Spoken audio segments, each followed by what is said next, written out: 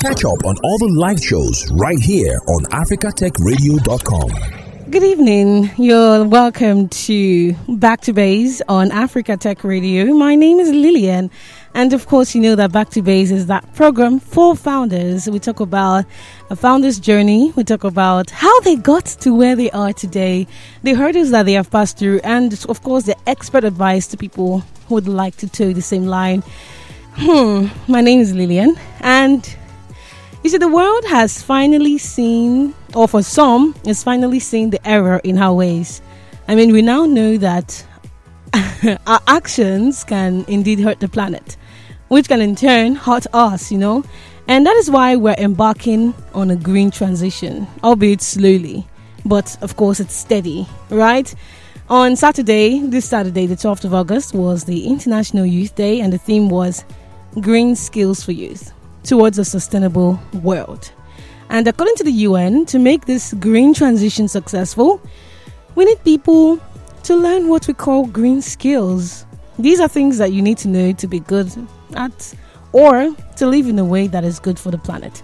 And green skills include knowing how to use eco-friendly technologies and methods at work, as well as having the right attitudes and values to make environmentally friendly choices in your job and your everyday life. And one person who has taken this role seriously is Okey Esse, the founder CEO of Powerstove Energy. Now, if you're interested in founding a company, or if you want to learn how you can save the planet one action at a time with your skills, then stay put. Hi, Okey. How you doing? Hi. Okay. How are you doing today? I'm doing great. And you? I'm great too. I mean, how have you been seeing Nigeria this past few days? Well, we're always positive as entrepreneurs that so let's get better. Yeah, it's tough, it's challenging, but we are positive. Just as entrepreneurs, we keep looking for innovative ways to survive the present. Okay, that is amazing. Let's just dive into it, right? Tell me about your company, Powerstove Energy. Okay, Powerstove was started 5 years ago as a company that produces a clean cook stoves, a stove that when you cook, you can also charge your phone and also have electricity in your home. So we started it 5 years ago. Then 2 years ago, we launched the largest what we call wood pellet. So we introduced what is called wood pellet. Wood pellet is a substitute fuel for charcoal and firewood and kerosene. So it's more economical and it's more efficient. So we produce that as a company, and we've been scaling our production and our market. So that's what we do. We produce stoves that generates electricity that uses our biomass wood pellet. What is the wood pellet? What is that? Okay, wood pellet is a fuel made from sawdust. The normal sawdust that we know as waste, or the normal rice husk that we see when we mill rice, the bark that comes out as waste. Some people use it for animal feed, and there also another one that is a waste. So we take the other ones that is a waste and convert it into something like a pellet. Is cylindrical, brown or golden in color, and is a substitute for charcoal, firewood, and kerosene for cooking. When I was younger, we visited the village, and my aunt then in the village, they used to use coconut bark and exactly. And the one from palm tree, there's one thin, I don't know what to call that, and they used that, and it generated fire, and it was working. Yes. But then there was one thing about that: the smoke was always too much. So how do you regulate that? Exactly. We also use coconut husk or palm kernel shell. Palm kernel shell. But the difference is the way we engineered our stove. Our stove, we had what we call the airflow system. Okay. The airflow system ensures that the right amount of oxygen that the flame needs to burn efficiently gets to the flame. So in that way, it becomes smokeless. Any flame that is smoky means that it lacks oxygen. So it's trying to breathe. So you need to allow the flame to breathe well. Don't suffocate it. Don't suffocate it. All right. So before you stumbled upon Powerstove Energy, what were you doing before? Okay, I was in people call it a financial consultant, but what it means is that I was helping companies to raise funds. Oh, wow. So I was into fundraising. So they were calling me consultant, but I don't know. But what I know is that I was helping companies, both established and new ones, to raise funds. So while I was doing it, I discovered that it was paying the bills, but it wasn't a sustainable business. I wasn't doing anything social impact. Oh, okay. So I wasn't impacting lives, So I decided to make the switch to move into a green economy to ensure that we make money, we also impact lives and create more societal benefits. So, of all the things you could have done to impact life, why did you choose clean tech? Yes, why I chose it because we were discussing as a team. We're like, what is the number one pressing problem that we have in Nigeria? All of us chorus is power. Everybody said it's power. So we now said, but how can we domesticate this problem? It's power, is the funding that it needs, have a lot of license, regulation. So how can we domesticate this problem so that we can find a solution that meets it? We normally call it problem solution fit. Your problem must be able to fit your solution must be able to fit the problem you want to solve. So after we discussed a lot of ideas, we iterated a lot of ideas, we came up to say, okay, since every home primarily cooks, why can't we look for a stove that can also generate electricity? And that is how the idea came up, to design a stove that can also produce electricity. That's how we came up with the idea. So you're telling me that when you put those pellets in the stove, I can plug my phone in that same thing, or is another stove? Exactly. No, the same stove. How it works is, the way you put your charger in the car cigarette spot, start charging your phone. So that is like how the concept works. So where you plug it is where the flame is generated that cooks your food.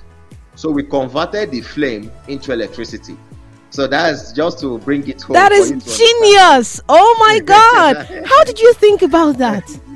Yeah, I think it's just we look around us and said we have a lot of problems, and we believe technology is an enabler, to help us to solve our problems. Oh, wow. So you mentioned how you thought about alternative sources for electricity. And Nigeria is in a place right now. We are in a state, right? Although in some parts of the country we have steady power supply, other parts of the country are begging for mercy. This will help the rural areas so much, those people who don't have access to electricity, because when you can power your phone, you're good, right? But then even those in the urban areas, right, those who are dependent on petrol, fossil fuel in general, Nigeria now, if it's not petrol, if it's not diesel, we are not resting. So what other alternative source of electricity do you propose Nigerians should start looking into? I will propose for us to liberalize power generation. The way it is currently, I know this government is trying to, look into that policy. The policy says that as an individual, you can only generate a minimum of 100 kilowatts. This is huge amount of investment. But if they can make it that, okay, even if I want to generate 10 kilowatts, I can generate and supply my neighbor, then that becomes a business model for someone to say, okay, how much to go into 10 kilowatts using solar and allow me to transmit it to my neighborhood. So I remember those days when DSTV was, a status thing. You see some people who pay for the subscription and start sharing the wire to their neighbors.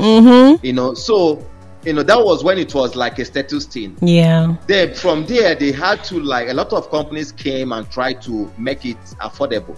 So if government can allow Nigerians who can afford it, solar is just the best, because we are positioned in the area where we have a lot of sunshine. So because we have a lot of sunshine, we can access that benefit and start generating electricity. For somebody that 10 kV is a whole lot of energy for a household.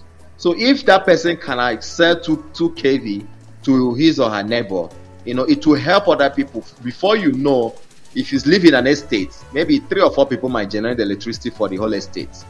And that can make the pricing competitive. So what I'm saying, when the discos can see that Nigerians can generate electricity and distribute it to their community, it will create price competitiveness. So this pricing that you keep hearing, the discos will keep increasing prices arbitrarily. They'll start thinking twice because they know that there's alternative. But in as much as there is no alternative, there is no amount of electricity you generate that can solve the problem we are facing. So it's about giving individuals the authority to generate and distribute and make money. Then it becomes price competitive. Okay. Of course, you know that when I introduced this program, I said that on Saturday was the International Youth Day. But the thing they chose this time around is growing skills for youth towards a sustainable world. Now, imagine there are some techies out there who want to start a company. And they're saying, okay, I want to start a company. I want to start going to green tech, clean tech, but I don't know which other aspects I should look into. Do you have any insight on that? Yes, I have. Green tech is a very broad industry. And what I will advise is for anyone that wants to go into any sector or any industry within the green tech, the person needs to understand the technology behind it. For example, you want to go into biogas generation, is green tech. You want to convert waste to electricity, is it. You want to convert recycled plastics into other uses like ties, like petrol and others. That's an industry. You also want to go into smart agriculture, talking about organic farming, talking about biogas farming, so it is broad. The advice is, in as much as there is a huge opportunity for it, the world is moving towards sustainability. Everybody is talking about how do we fight climate change? How do we reduce emissions? So there is a lot of opportunities in this industry. The person going into it need to be able to go and study technologies that drives the innovation they want to introduce, and also be able to ask themselves, how can we make our own better? Because if you don't have a way to make your technology better, you will not be successful, because people will always push you out of the market. Business is like a battleground. Okay, that makes a lot of sense. So just find out the niche you want to carve, then go and learn the technology behind it. Simple. I saw somebody online. She was she recycled, was it sachet water? And she used it into this very sturdy travel bag. Amazing. Like, there's nothing you do to that bag like to cut. I just noticed that. And it's amazing. So what about now the world, right? So you know that we just started talking about climate change not quite long ago. It has been in the lines. People have been talking about it, but we just started taking it seriously not quite long ago.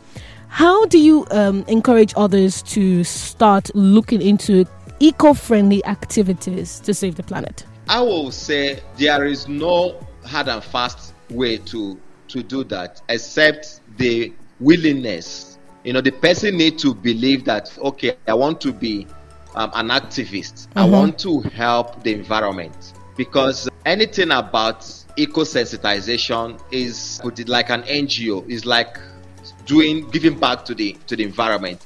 So there is no much financial incentives attached to it. However, you can also be innovative to find a way to create a business model.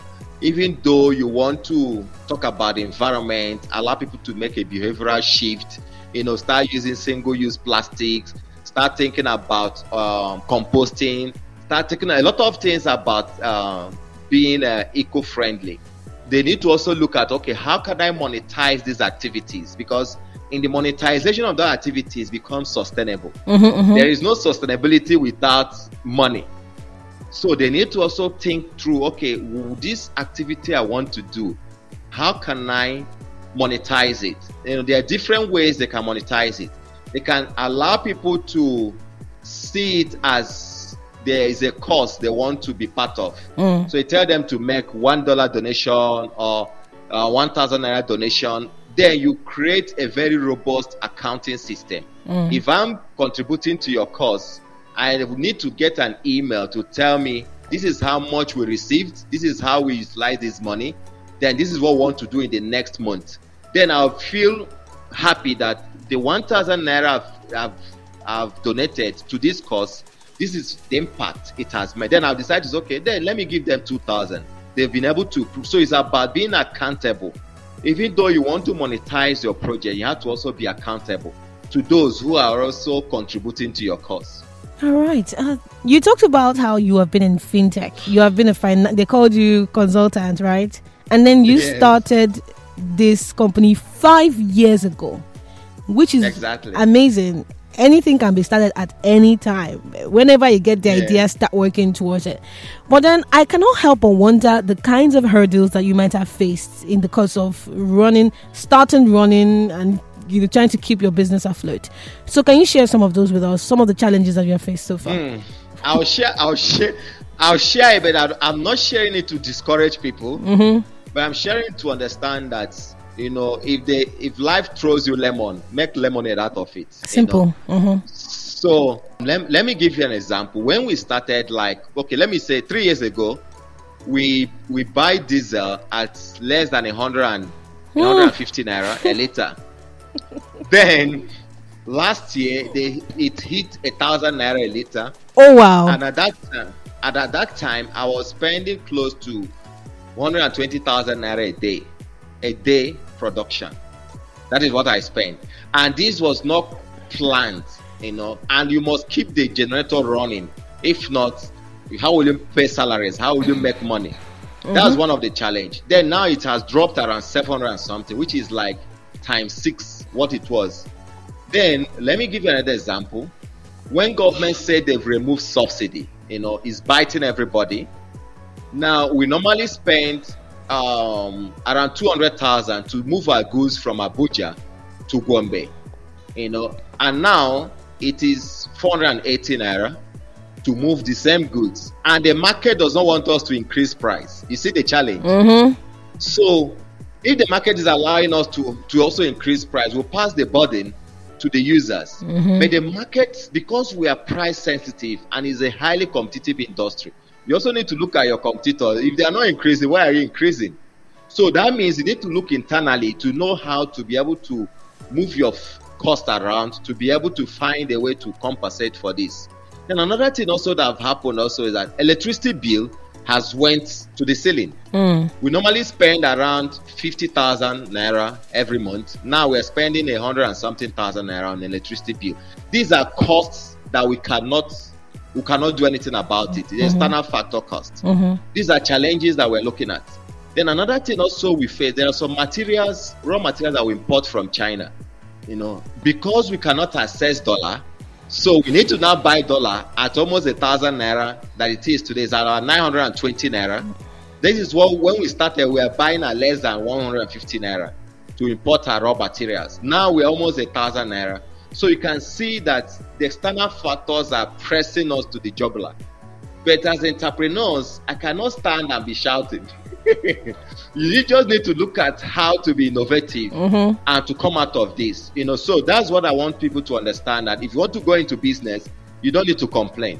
You just need to look go back to your drawing board and do your plus and minus and know how to cut some cuts from somewhere and compensate for the other side that you cannot, so that you can breathe.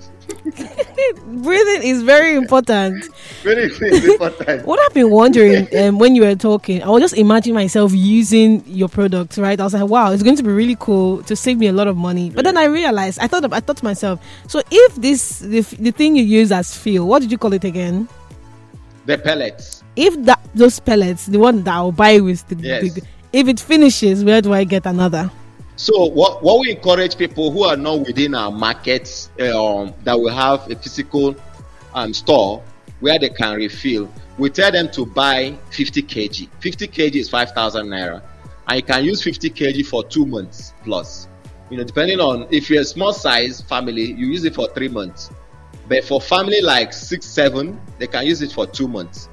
So you already know that before it gets finished, you order for another one. Okay. So that's what we encourage people who are like far from us. But if you are close to us, you can take 10 kg you finish, you go to our stores and make your repurchase. That works. That actually does work. Oh my gosh. I will need to have one of those products. And finally, I know that there's always room for growth in every industry. So what is next for your company? What do you see? Where do you see your company in? When they see people say, where do you see yourself in 5 years? I never know how to answer that question. But I feel you do. Yeah. Okay. This month we're introducing new products. It's a product that once you buy it, you don't buy fuel again. The fuel comes zero, and with the fuel, you can also power your generator. So we are giving you a stove that once you buy it, you don't come back to us again to buy fuel. You don't need to buy fuel for a generator. We are launching it this month. So I want to tell you to keep an eye on our pages. We're going to launch it. Another thing for us is before the end of this month, we are going to launch the largest cook stove project in Nigeria, 500,000 units. We're doing it in 7 states in Nigeria. So we also need to check us out before the end of this month. Our partners, we are fine-tuning every other details on the contract. So it's coming up. 7 states. We announced it that the 7 states. When we I'm sure Lagos will be among the 7 states now. So another thing also for us is we're expanding into outside Nigeria. We have partners in Cameroon. So we have new partners that is coming up in Zambia. So we're expanding towards Zambia before the end of this month. And these are things that we are focusing on currently aggressively to ensure that we end this year on a stronger foot like we did last year. Amazing stuff. It's a great thing you're doing, right? Because like I said before, if you go into some communities, some of them are not seeing lights since this year started, and if they can have a way to power something, that would be amazing. So, is there anything you want to say before we leave? I want to thank you for the opportunity. I always like this opportunity to interact with people, encourage them. That's my main purpose, to encourage people to understand that the way the economy is going, you need to also think outside the box. If you're having a full-time employment, you also think about doing a side hustle. We need it. And you can start side hustle with Powerstove. We're there to partner with you. All right, amazing. Thank you very much for joining us. You're listening to Africa Tech Radio. My name is Lillian, and of course, I have been having a conversation with Okey Esse. Thanks for listening, and don't forget to catch up on all the live shows right here on africatechradio.com.